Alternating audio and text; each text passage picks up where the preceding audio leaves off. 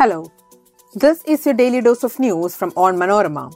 I am your host, Susan Jo Philip, and these are the major news stories of the day. First is an update on the Kerala monsoon. Heavy rain wreaks havoc across the state. Red alert announced in Idukki. Expressing concern over the police action against certain media houses in Kerala, former Information and Broadcasting Minister Prakash Javadekar said that freedom of the press was under attack in the state. The party meeting convened by Maharashtra Deputy Chief Minister Ajit Pawar in Mumbai had as many as 32 of 53 NCP MLAs present on Wednesday, party sources said. Supreme Court extends interim protection for Teesta Satalwad in 2002 post-Godhra riot case. And lastly, an update from Manipur. Mob sets fire to IRB personnel's house after clash. Let's get into the details. 4 rain-related casualties were reported in Palakkad's Vadakancheri, Arippalam in Thrissur, Adur in Pathanamthitta and Alappuzha as heavy rain continued to batter Kerala. The body of a migrant worker who went missing after a country boat capsized in heavy rains and strong winds near the Thottapalli spillway the other day was recovered early on Wednesday. One person was reported missing from Iruvanyipuzha in Kozhikode. Meanwhile, a woman and her grandchild were swept away by floodwaters at Amarambalam in Malappuram on Wednesday.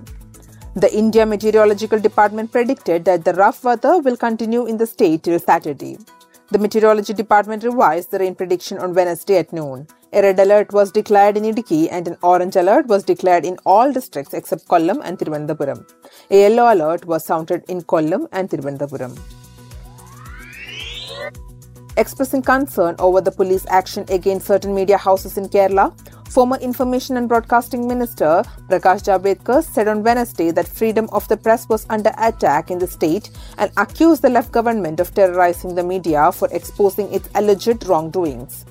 Referring to the cases registered against a woman reporter of a prominent Malayalam news channel in Kochi a few weeks ago and the recent police action against a Thiruvananthapuram-based online news channel and its employees, the senior BJP leader alleged that those were the first kind of terrorism against the media in the southern state. He said the actions of the left government against the media and media personnel clearly shows its political vendetta against those who exposed the alleged wrongdoings of the Pinarayi Vijayan-led dispensation. The party meeting convened by Maharashtra Deputy Chief Minister Ajit Pawar in Mumbai had as many as 32 of 53 NCP MLAs present on Wednesday, party sources said. The number will increase further, the sources added. 5 of the 8 NCP MLCs are also attending the meeting taking place in suburban Bandra, they said. According to former Principal Secretary of Maharashtra Legislature Anand Kalse, Ajit Pawar camp needs the support of at least 36 MLAs to avoid disqualification. Only 17 MLAs attended the meeting called by NCP Chief Sharad Pawar, sources said. Surrounded by party workers, Ajit Pawar reminded his 83-year-old uncle Sharad Pawar that it was time for him to retire. Everybody has his innings. The most productive years are from 25 to 75 years, 63-year-old Pawar said.